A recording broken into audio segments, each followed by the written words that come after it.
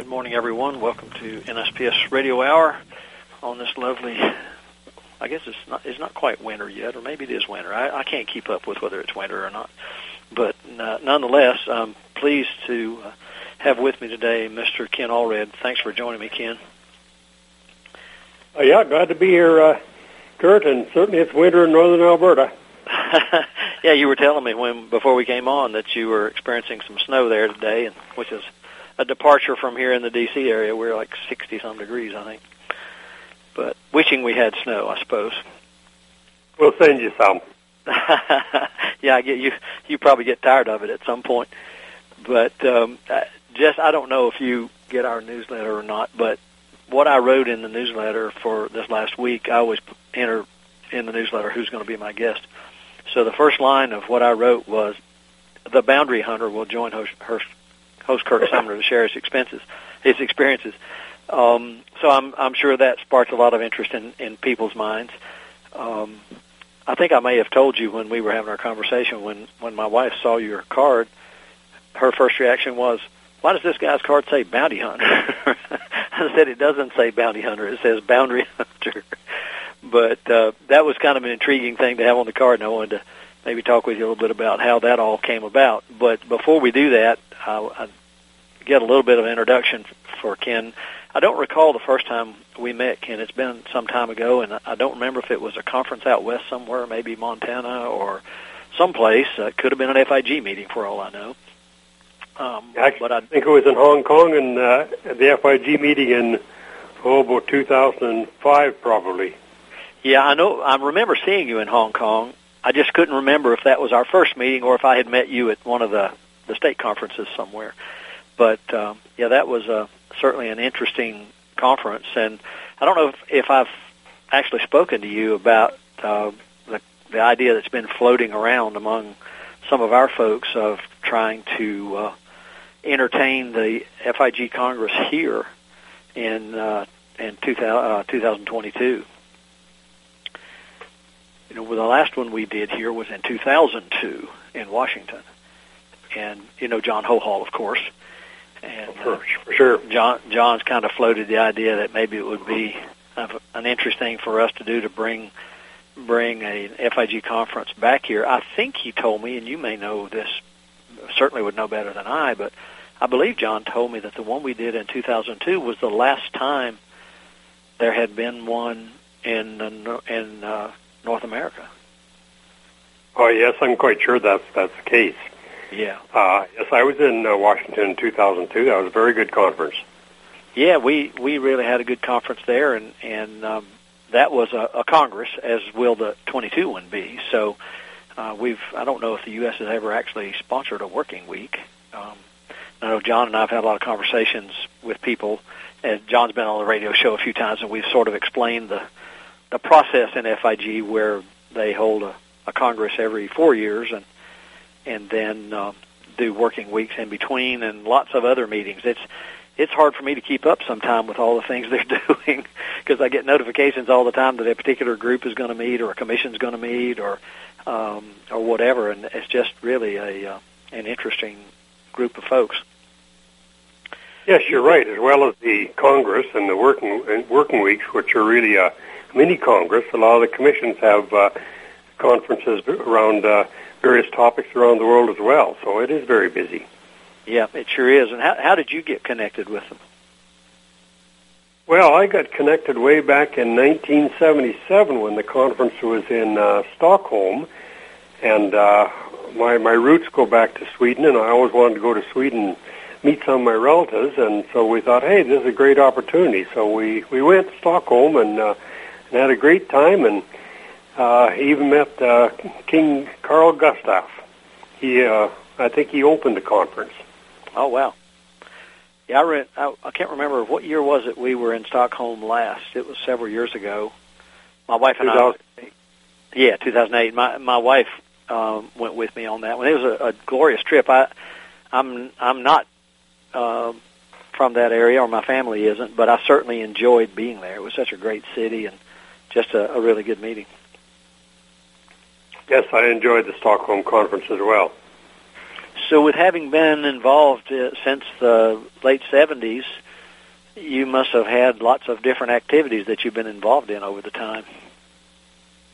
Well, for the first number of years, I wasn't that involved. I just went to the congresses. I believe I've been to every congress since 1977, except for the last one in Kuala Lumpur.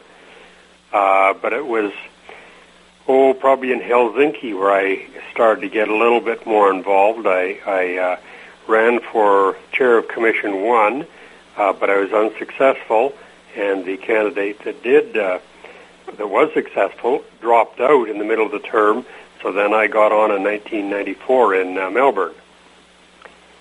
So I've sort of been involved ever since then. And so when you started going, you didn't necessarily go as a representative of a society. You just wanted to go because it was in Stockholm. Is that correct? Yeah, initially I just went on my own. You're always on your own on most of these congresses because there's not usually funding for them. Right. But then I started to go as the delegate for Canada on Commission 1. I see. And I assume the association still supports folks going to FIG as well. Well, not always financially, but they support them as a delegate. Each member association is asked to provide a delegate to each commission. Not all countries do, but I think Canada always supported me as a delegate in Commission 1. Yeah, and we've been pretty fortunate here through our ACSM years, and then, of course, with NSPS being who we are now, and we've been able to support some people on a delegation. Of course, we have a delegate, of course, and then several of the commissions we have pretty active people. Some of the others not so active, but quite a few of the commissions. Commission 1 being fairly active. I was actually involved in it for a while, and it just got harder and harder for me to do all the things I was doing and try to keep up with what was going on in any kind of an active way. I hate trying to do something if I can't give it everything it deserves, and there's so much to do there and so many things going on that it's hard to keep up sometimes. I think that's the case with every country. You always want busy people that are really actively engaged in their own country to be delegates on the various commissions, but yet they're the people that are very pressed for time. So it's quite often very difficult to take a week out of your life and go to some exotic place and to a working week or a congress. But it's very, very rewarding, I must say. Yeah, I would agree. That certainly is. I don't know if we were getting some interference or if my phone was going crazy there, but can you still hear me okay? Yes, I'm hearing you loud and clear. Okay. Sometimes my phone gets a little wacky. Well, are you from, grew up in Alberta, I suppose? Yes, born and bred here. And I see that from the information you sent me, you went to Southern Alberta Institute of Technology and graduated and then got into the surveying business. I guess, I don't know, maybe you could tell us a little bit how that happens. Sometimes here in the U.S., people get into the surveying business by accident. But it sounds like you may have planned your path. Well, yes and no. I took a year of engineering at the University of Alberta, and then I happened to be working in Waterton Park, actually, which is an international peace park. It's right on the border, international with Glacier Park in Montana. And we were just on the engineering survey crew, and I happened to be seconded to Matt Weir, who was a Dominion land surveyor, doing the boundary survey of Waterton, redoing the boundary survey. And I was so impressed when he took out his spade and dug and found an old iron post hole or a wooden post hole or something and decided that was the boundary. And that was a bit of detective work, and that really impressed me. So the following year, I went to SAIT and continued on in the surveying profession that way. And as being an Alberta surveyor and then eventually a Canada land surveyor, maybe you could talk a little bit about how those two things work. As you know, in the U.S., we're licensed in a particular state, or we could be licensed in any number of states if we choose to do so. We don't have any official like a U.S. surveyor, or I guess maybe people who get involved with public land states might qualify for that to some degree, but still you have to be licensed in every state. So is the Canada Land Surveyor license, is it a broader thing? Well, no, it's really just a different jurisdiction. Of course, there is the 10 provinces, but then there are the 3 territories. And the 3 territories are considered federal lands, as well as all of the national parks and the Indian reserves. So a Canada Land Surveyor is licensed to survey on Canada lands, which is the Indian reserves, national parks, and the 3 territories. I see. I guess the only thing that comes to mind, well, a couple of things maybe that's sort of an equivalent to that here, is in Texas, they have 2 different licenses, and one of those is similar to what you're talking about. It's just in Texas, but it's to survey Texas state lands. So it sounds like that's sort of a similar thing. Of course, in your case, it's for not just one state, but for the territories in general. Yes, it's a very similar situation. A Canada Land Surveyor has no authority to survey on provincial lands in Alberta, for instance. I see. You have to be an Alberta Land Surveyor. So it's possible that one could be a Canada Land Surveyor but not be licensed in one of the provinces. Very definitely, and I suspect there are probably a fair number of them, particularly the ones that are resident, for instance, in Whitehorse, Yukon, or Yellowknife, Northwest Territories. They probably just practice in that particular territory. Although I think you'll find a lot of dual commissions with CLSs. Right. And I don't know, unless people lived along the borders with the provinces being the size they are, you may not have as many what I call cross-border surveyors maybe as we do. I know folks who hold multiple licenses in different states in the U.S., and that's kind of interesting. I always wonder how they keep up with all that stuff. We have a fair number, particularly, as you indicate, near the borders. Lloydminster, Saskatchewan, is actually, the city is half in Alberta, half in Saskatchewan. So I think probably all the surveyors that are resident there have both commissions. But you're quite right. A lot of them just have 1 or 2 provincial commissions, or a provincial commission and a CLS commission. Right, and that makes good sense. And of course, the ones who live along the borders, that makes sense as well. And we're 15 seconds away from our first break, by the way. So I won't get into our next topic too heavily before we go to that break. So let's go ahead. With the economy changing, in particular in Alberta, where we have the boom and bust cycle. I hate to interrupt you, but we do need to take our break. Sorry. We'll come back. Want to know if your Schonstedt locator is still under warranty? Go to Schonstedt.com and click on Warranty Finder in the lower left-hand corner. Enter your 6-digit serial number, and it will tell you everything you need to know. Out of warranty? Click on Repair Department. But here's a tip. Before sending it in, pick up a $25 discount by going to Specials and Sales under the Buy Now tab at www.schonstedt.com. Don't be hoodwinked by the left, who wants you to believe the fairy tale that we can power America on butterflies, rainbows, and pixie dust. I'm Marita Noon. Get the truth about energy on my show, America's Voice for Energy, only on America's Web Radio. Quick Stakes is your answer to staking. Lightweight, easy to ride on, easy to use, easy to find, and won't break your back carrying them like the old-fashioned wooden stakes. Have you tried a sample? If not, get a pen and paper and write down this number, 800-438-0387, or go to quickstake.com, that's QUIKSTAKE.com, and order your samples. Ask your surveying supply dealer for Quick Stakes today.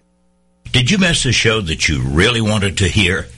All of our programs are available for download on americaswebradio.com and on iTunes.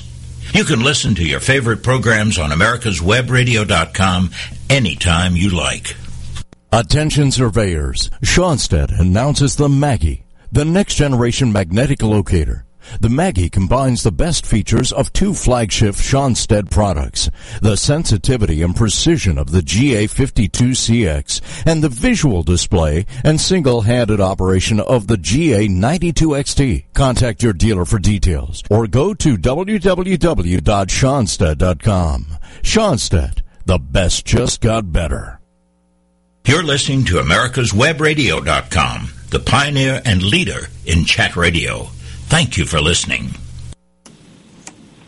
As we were going to the break, Ken, you were talking about, we were talking about cross-provincial work, similar to what we do here in the U.S., cross-state work, and the licensing structure and all of that. And you were beginning to talk about the economy driving people from one place to another. I was curious if you have any information about or have heard any stories about this latest downturn. At least it's been bad here, as everybody knows. But what I'm hearing from so many surveyors here in the States is that, particularly on the technician level, when things got so bad this last time, people left or had to be let go just because of no work. But we're having a real struggle now because they're not coming back. Are you seeing any of that in Canada, or have you heard about it? Well, yes, I think that happens in every boom and bust cycle. When things go bust, a lot of people actually leave the profession. They get established in something else, and it's very difficult to get them back. You're starting to train people from scratch again. It's unfortunate, but it's a fact of life.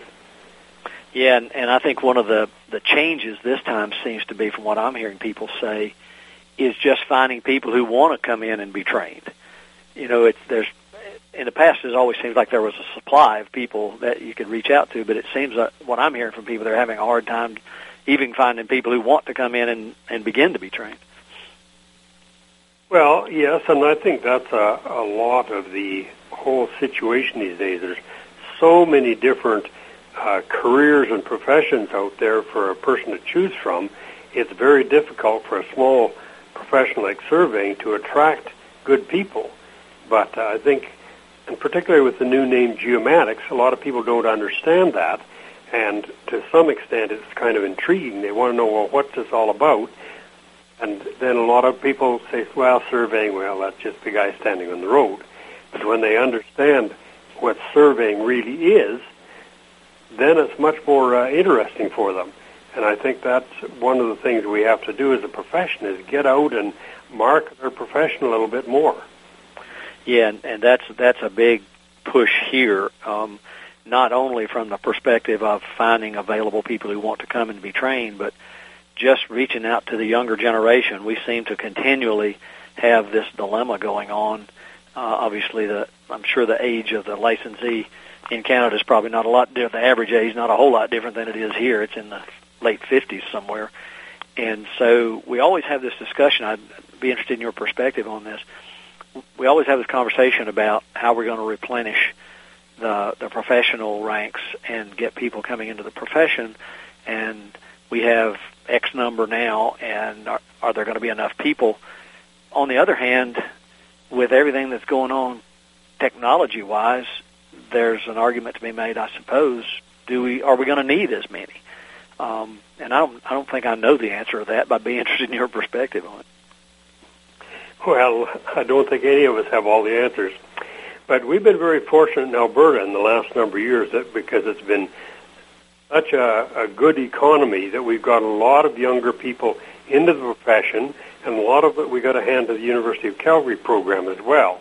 A lot of people are coming through there, and even people are coming from New Brunswick to Alberta.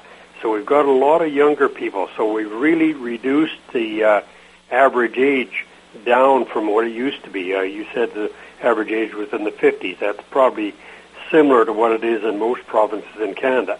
But we've been very fortunate to bring that down in Alberta in the last 10, 15 years. And that's really good. And you folks have, I think, made a good model. One of the things we complain about here all the time is the concept of, and complaint's probably not the right word, that's a little strong perhaps, but we talk about the requirement for higher levels of education for people to get into the profession, and some people like that idea, some people don't like that idea. And, of course, with things being as they are now, wondering where the next generation is coming from, the argument comes back up again, well, are we being too stringent? But it seems to me that the path you guys have taken seems to work pretty well. Well, it does work pretty well. We have the four-year degree program. Unfortunately, we don't have many of those programs in Canada. We really just have three, University of Calgary, University of New Brunswick, and Laval University, which is French, although the British Columbia Institute of Technology has recently instituted a degree program, although I think there's some difficulties with that now through loss of instructors.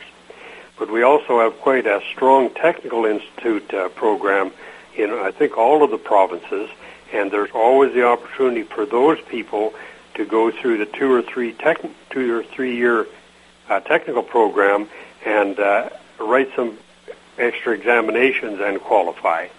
That's sort of the hard way to do it, but there's still some that do that. Right. And you mentioned instructors. That we're suffering the same kind of situation with the instructors as we are with the practitioners. The age of the instructors is older as well, and we haven't been creating people to take their place. We don't have a lot of institutions here where people can actually go and prepare to get the doctorates that most of the schools are looking for now. So, again, that adds to the dilemma. You have an educational system, but are you going to have the qualified professors to make sure that it stays strong? Well, that's correct, and the economy also works against the adding professors too, because when the economy is real strong, a lot of the graduates go into a surveying practice and don't continue on into academia. So it's a difficult situation. It certainly is, and I'm not sure, because seems to be a relatively new phenomenon here, but I'm not sure how all these things are connected, but we're beginning to see some activity, discussions, not any real actions yet necessarily, where even in our federal government or our state government level, they're beginning to review whether or not licenses are required. And it's not just professional licenses for surveying, engineering, architecture, those kind of things. As you may or may not have this case where you are, but in our states, we license pretty much everything, from whether you do somebody's toenails right all the way up to whether you design their building right.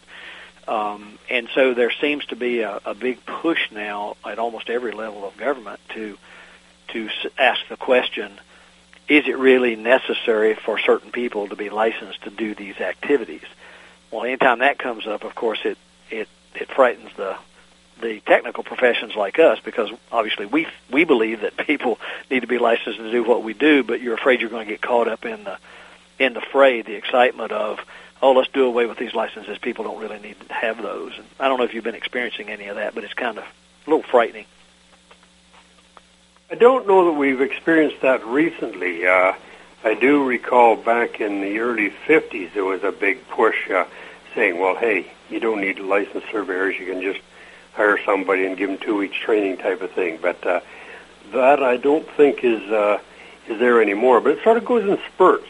You get some kind of a problem with any one of the professions, and all of a sudden there's a professional investigation that looks at all the professions and decides whether we need to change things or not. And usually those have been fairly positive in the final outcome, and they've also produced some very good professional regulation reports, sort of analyzing the whole theory of professional regulation.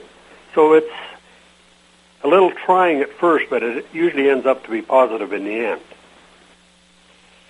And does the national organization and the provincial organizations, from what I see when I come and visit, or from the materials I get from you guys,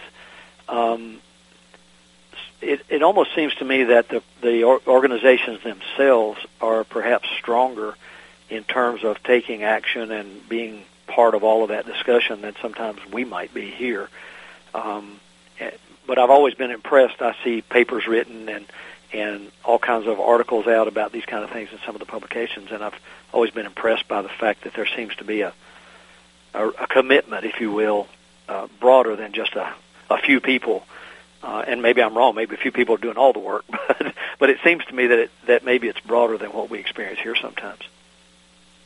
Well, actually, it's quite different. I've been to quite a number of American state organizations, as well as your national organizations as well, and regional organizations like WestFed. But your meetings are structured so differently than ours. Ours, we have a 3-day meeting, and 1 day is seminar, and the other 2 days is straight business meeting. So we get a lot more of our people involved in committees and things like that. Whereas your meetings are mostly seminar and a very short business meeting. So there's quite a difference there. Now, mind you, a lot of it is in our professional organizational structure, whereas you have the state governmental organizations that do your licensing and discipline, whereas here the professional association is mandated to do the initial licensing and registration and discipline and everything. So our members have to be much more involved in a broader array of activities, and maybe that's the difference. It could very well be, actually, because even with the membership that we have through our, we have a joint membership program now with all but 2 of the state societies. But even with all of that, nationally, we only attract state and national combined about half of the licensees who even belong to our associations, much less are active. And based on the way you guys act, you're structured, I'm assuming you probably have a higher percentage than that. Yes, it's not uncommon for us to get 70 or 75% of our members out to an annual meeting. I don't know what your percentages are. Now, mind way lower than that. Yeah, the size of our membership is probably much smaller on a per state, per province basis than yours is. Like, I believe now we have about 400 members in Alberta for 4 million population, whereas I think in a similar state you probably would have 2 or 3 times that many licensed members. Yeah, that's true. The number of license holders is fairly large when you look at the charts we get from the national organization, the licensing organizations, and you're right, there are more people in the states. And as I said, then when you compare that number to the people who actually participate in the state society, it drops down to around half of that number. And I think that, just from my personal opinion, I think that hurts the profession, because not that people are worse as practitioners, it's just that you don't have that engagement.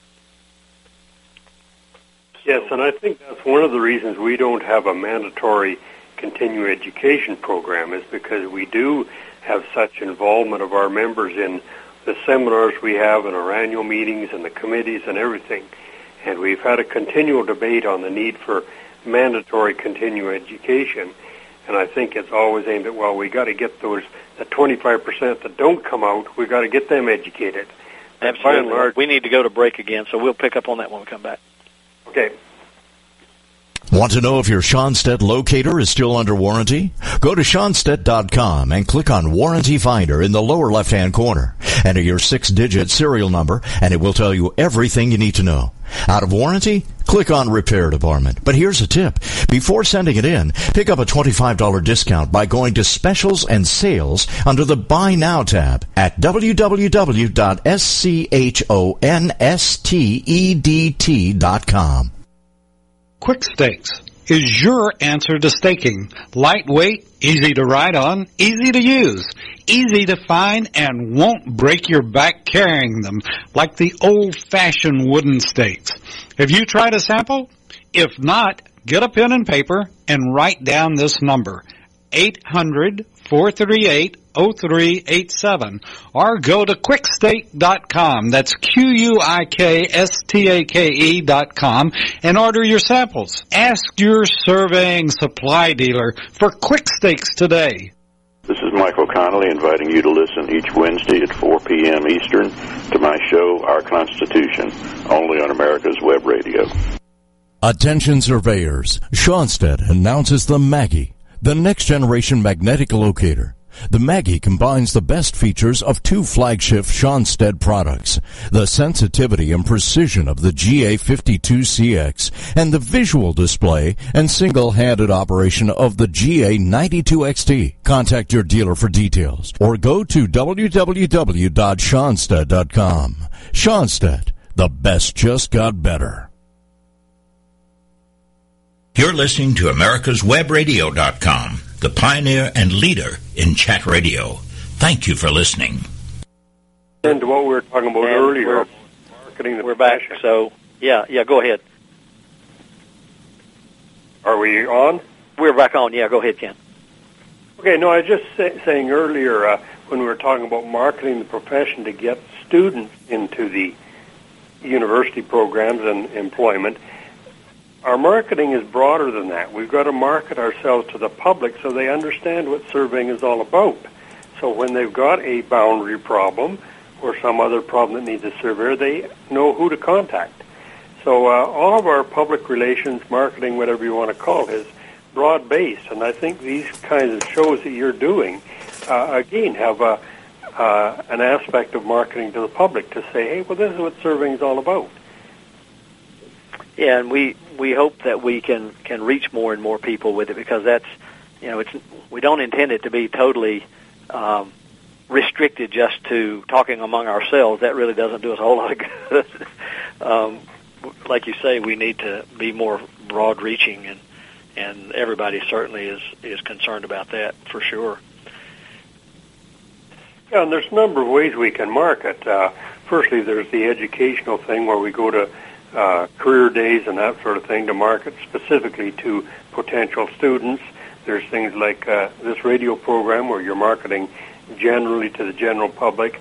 Historical organizations such as the Surveyors Historical Society and the conference in the Rendezvous in Bellingham are great ways to advise the public of what surveying is all about. And I really have to hand it to Denny DeMeyer for the excellent job they did in putting up those kiosks with very informative historical displays on the surveying of the international boundary, for instance, the ones out on the island there on how the surveying worked on that island, and they did an excellent job. And that's great.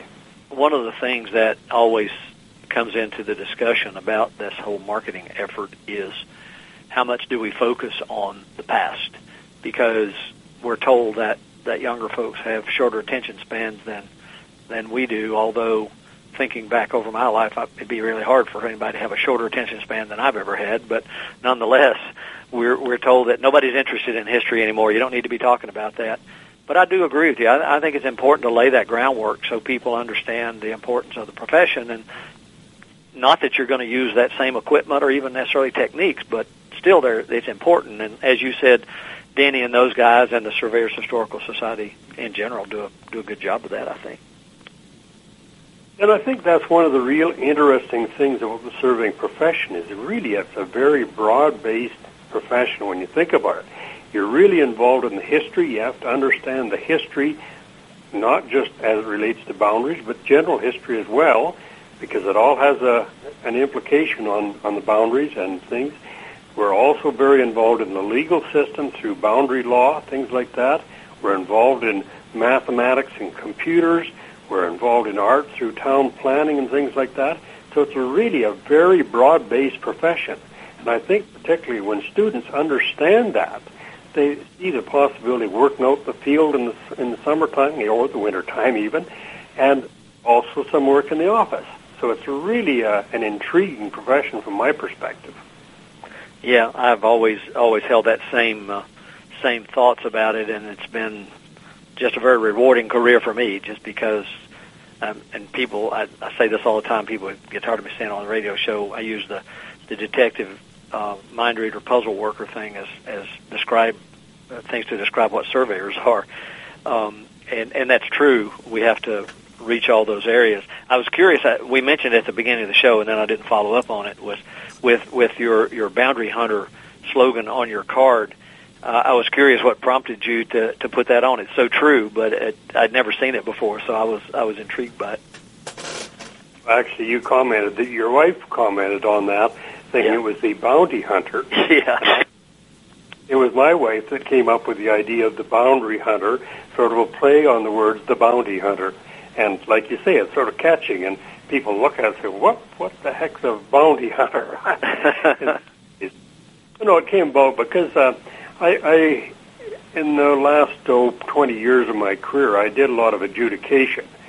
I did expert witness, arbitration, mediation, those sorts of things. I did a lot of research into boundary problems. So it's sort of a boundary hunter concept.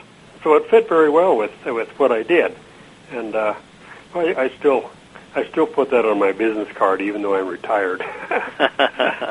No, that's good though. But and it does work well with the things that you've been doing. There's a lot of talk going on these days about surveyors and the whole mediation process, and who do you owe your allegiance to as the surveyor, and can you try to get people together to help them solve their problems when they arise, and you identify them as a surveyor. I'm personally one of those who thinks that's a really important role for surveyors because that's part of helping people. It's not just these are the facts and you figure out the rest of it kind of thing. So I've always thought that was a good idea. Well, that's right, and I've done a number of papers on the surveyor as a public officer. The surveying profession is unique in that you're maybe working for a client, but you've also got to look out for the client's neighbor as well, because every boundary is not one person's boundary, it's a boundary between at least two parcels. So you've got as much of an obligation to the client's neighbor as you do to the client. And sometimes that's difficult for people to understand, but it's so true, and that's what makes the surveying profession a very unique profession. We had a justice of the Court of Queen's Bench the Court of Appeal, spoke to us on ethics a number of years ago in Jasper, and he made a real point of saying that the surveying profession is very unique. It's very similar to the profession of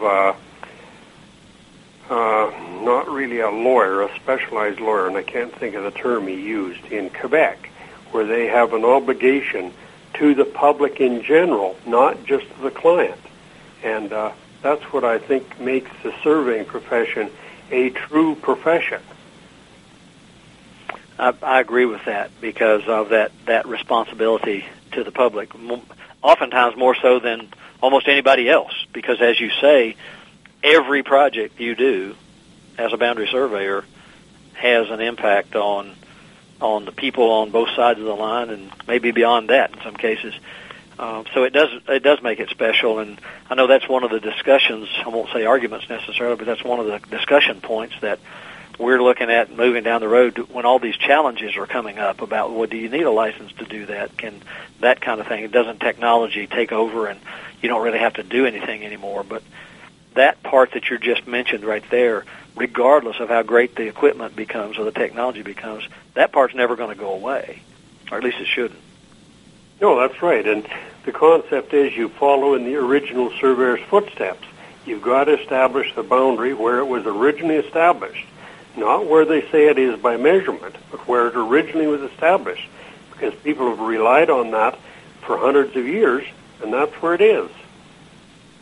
And trying to reduce everything to math, and I see how that's so easy to try to attempt to do today with all of the GIS we have and the ability to superimpose a geodetic framework, so to speak, on top of everything.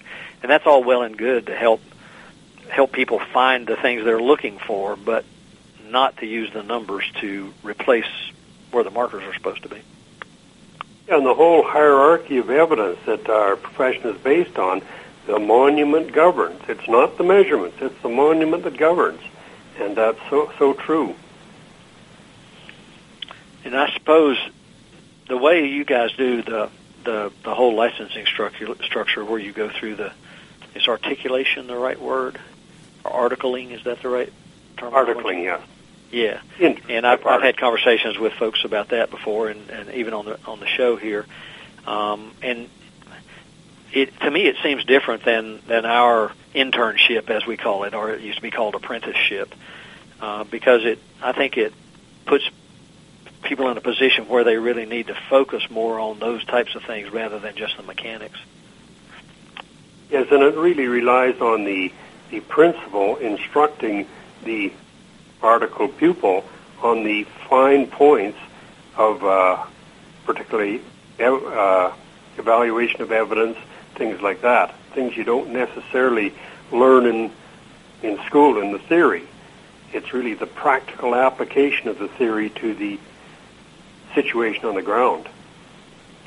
And recognizing that those situations, each one is unique, really. Exactly. So you can't just set a standard and say, this is what you do in each and every case. Right. And I think sometimes we sort of get caught up in that, trying to be too precise, if precise is the right word, in instruction on how you do things, because it is affected by the circumstances of the particular project at hand. Yes, and one thing we really rely on is the decision of Justice Thomas Cooley, I think of the Supreme Court of Michigan in 1858 or something, where he really talked about the hierarchy of evidence and not to use the mathematical determination of the boundaries. And we rely heavily on that, and it's repeated in a number of Canadian cases as well. And I'd be willing to bet there are any number of people out there practicing every day who never heard of Judge Cooley. Oh, you're quite right. Because it just seems as though we kind of go along and we do our day-to-day stuff, and that whole concept of learning from the past, so to speak, and following, as you said before, in those footsteps, not just the footsteps as they trace things, but the footsteps in how they evaluated the evidence. Exactly.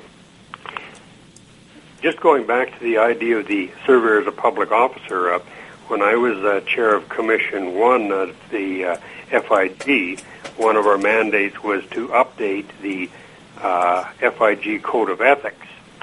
And the original code was prepared by a Frenchman, so it's sort of based on the French Catholic version of ethics. So we wanted to expand it so it was a global code of ethics.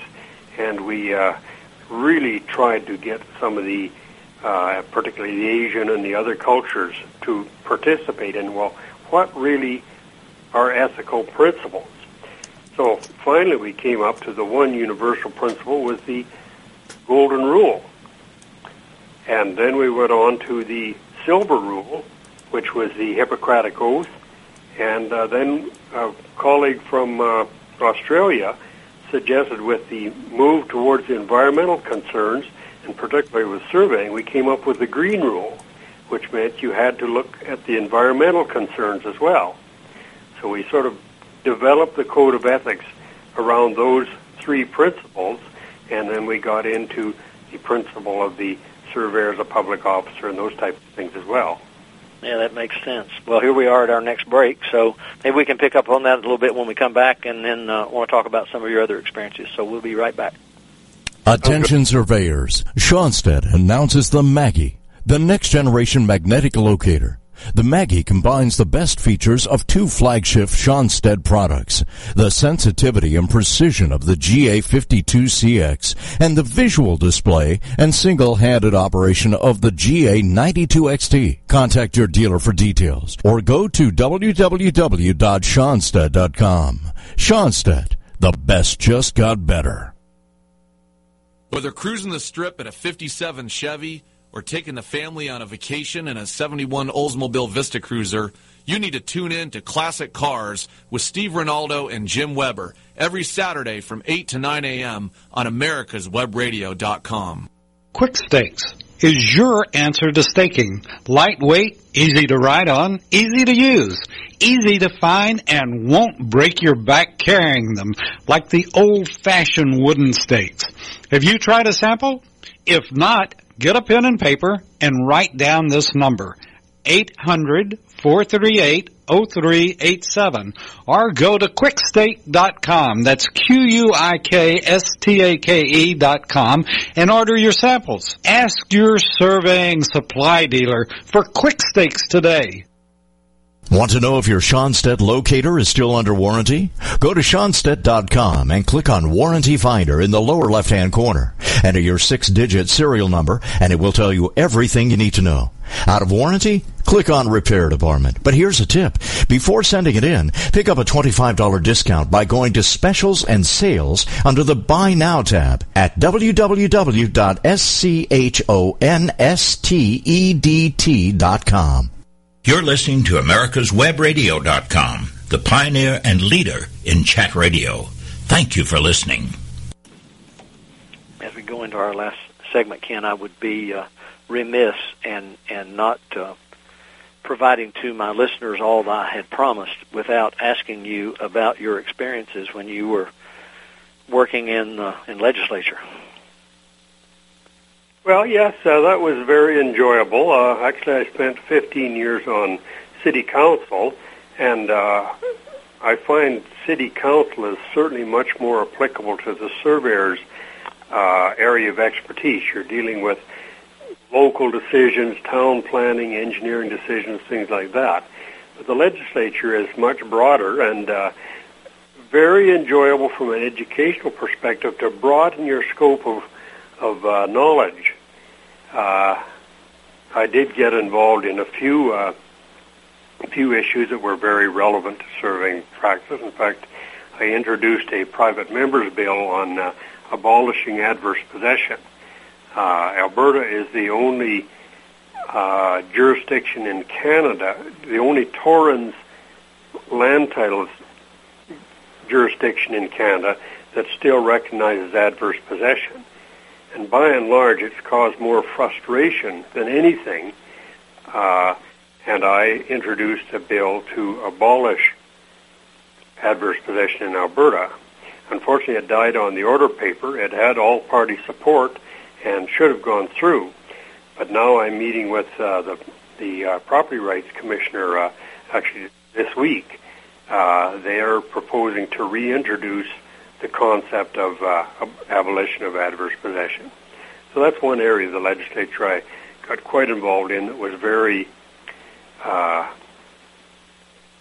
coincidental with survey practice. Did I hear you say that the other provinces have abolished adverse possession? That's correct. Other provinces that have a Torrens land titles jurisdiction. I sort of qualify that. You were mentioning. Go ahead. Torrens land titles is really a government sponsored land titles system that guarantees a title. And I know in some of your previous shows you've talked about title insurance. We have title insurance in Canada through a Torrens Land Titles Act, where the government guarantees title. And therefore, our move into title insurance by private companies up here is somewhat erroneous. It's not really title insurance, it's more process insurance.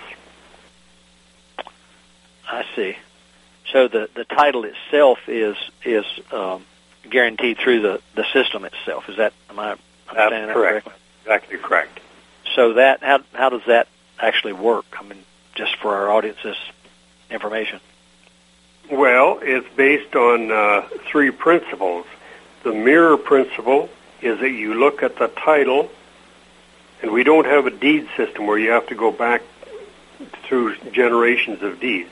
You look at the title, which is issued by the government, and that says that you, Curt Sumner, are owner of Lot 1, Block 2, Plan 3.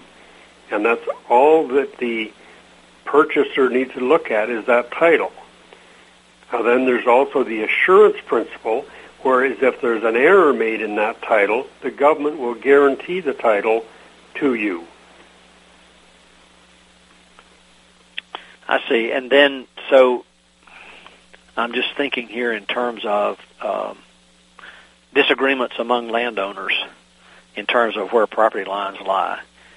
And with assurance of title connected to the monuments on the ground, is that what it's based on? Well, not really. It's only assurance of the quality of title, not the extent of title. I got it. But one key part of the land title, the torrent system or the land title system, I think in most provinces, is that the title is based on a plan of survey. So there is a bit of a guarantee in the survey is what is the basis for the title. So there is not really a guarantee of the extent of title, because if there's a boundary dispute, that has to be resolved separately. But there's a guarantee of the quality of title, the ownership of the title, the encumbrances on the title, that type of thing. So therefore, because of that goes back to your statement about the adverse possession doesn't play a role because that title is already protected. Well, that would be my position, but adverse possession in Alberta has been ruled based on a court case in Belize that the common law of adverse possession that came from England in 1870 still applies in Alberta. Oh. I've got a long argument about that, but I won't go into it.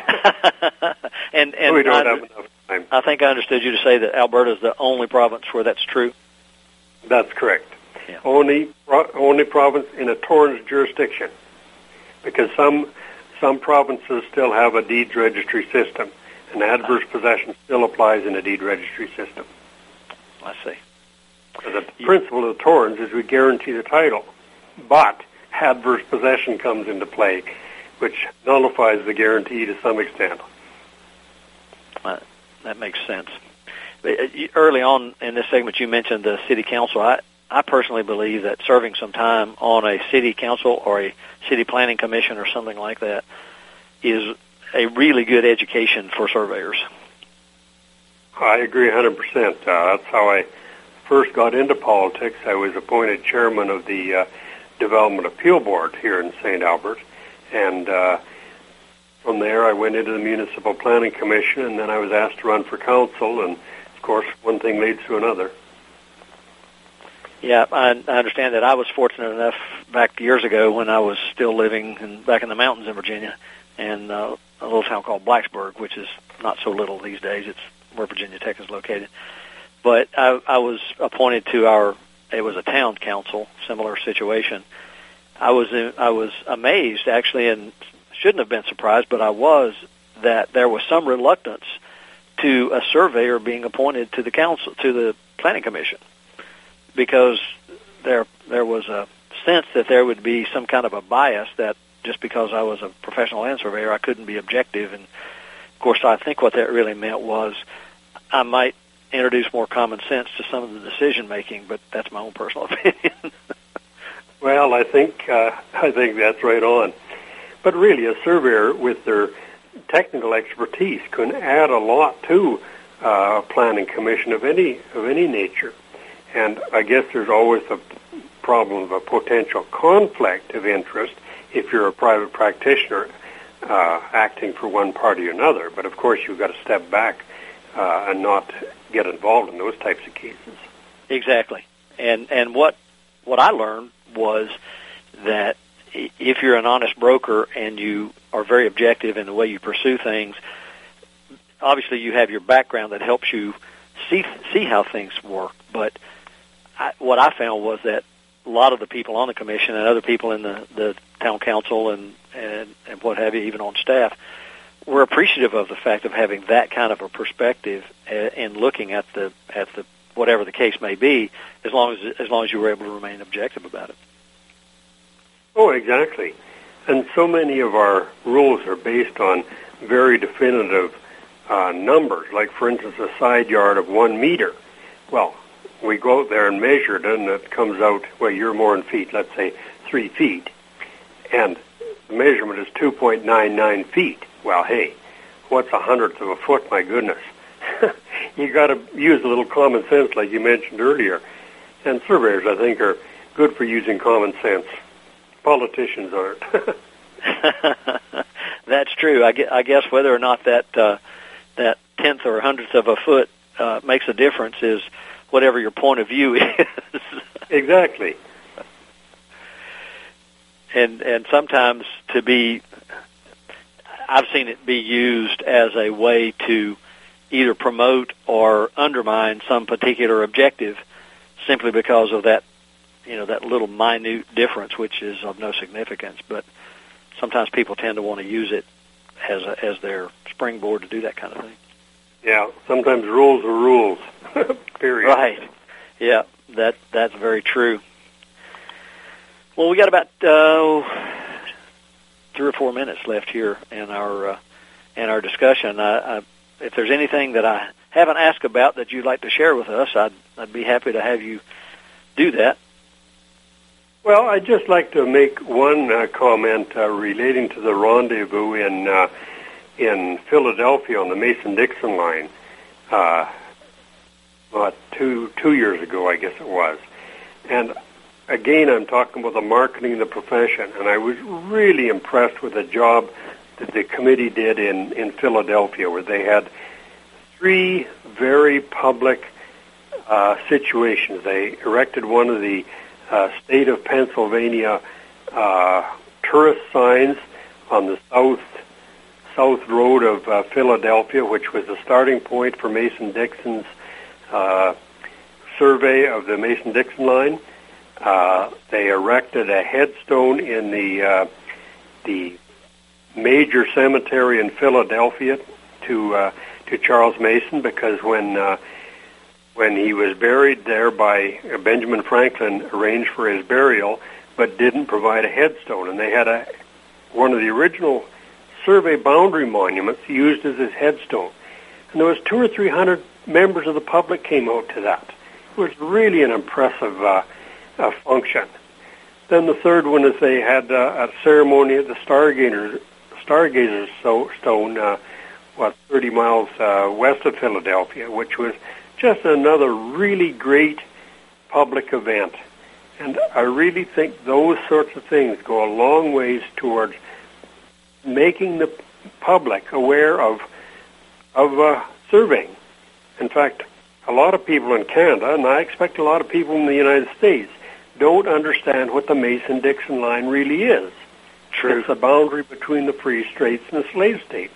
Mm-hmm. But it's a survey boundary, and the history of the Mason-Dixon line is fantastic. Yeah, it certainly is.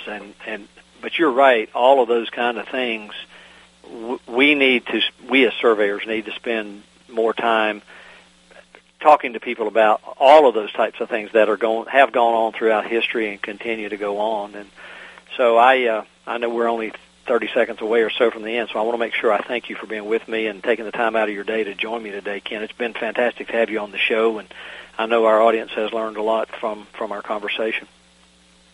Well, it's my pleasure. I really enjoy chatting to you and others about these sorts of things. We need to talk about them, and it's always enjoyable to share views with other people. That's very true. Well, you enjoy your stay in the snow, and I'll be praying for it here on this end, and maybe we'll get it before it gets too far along. But, again, thank you for being with me today, Ken. I really appreciate it.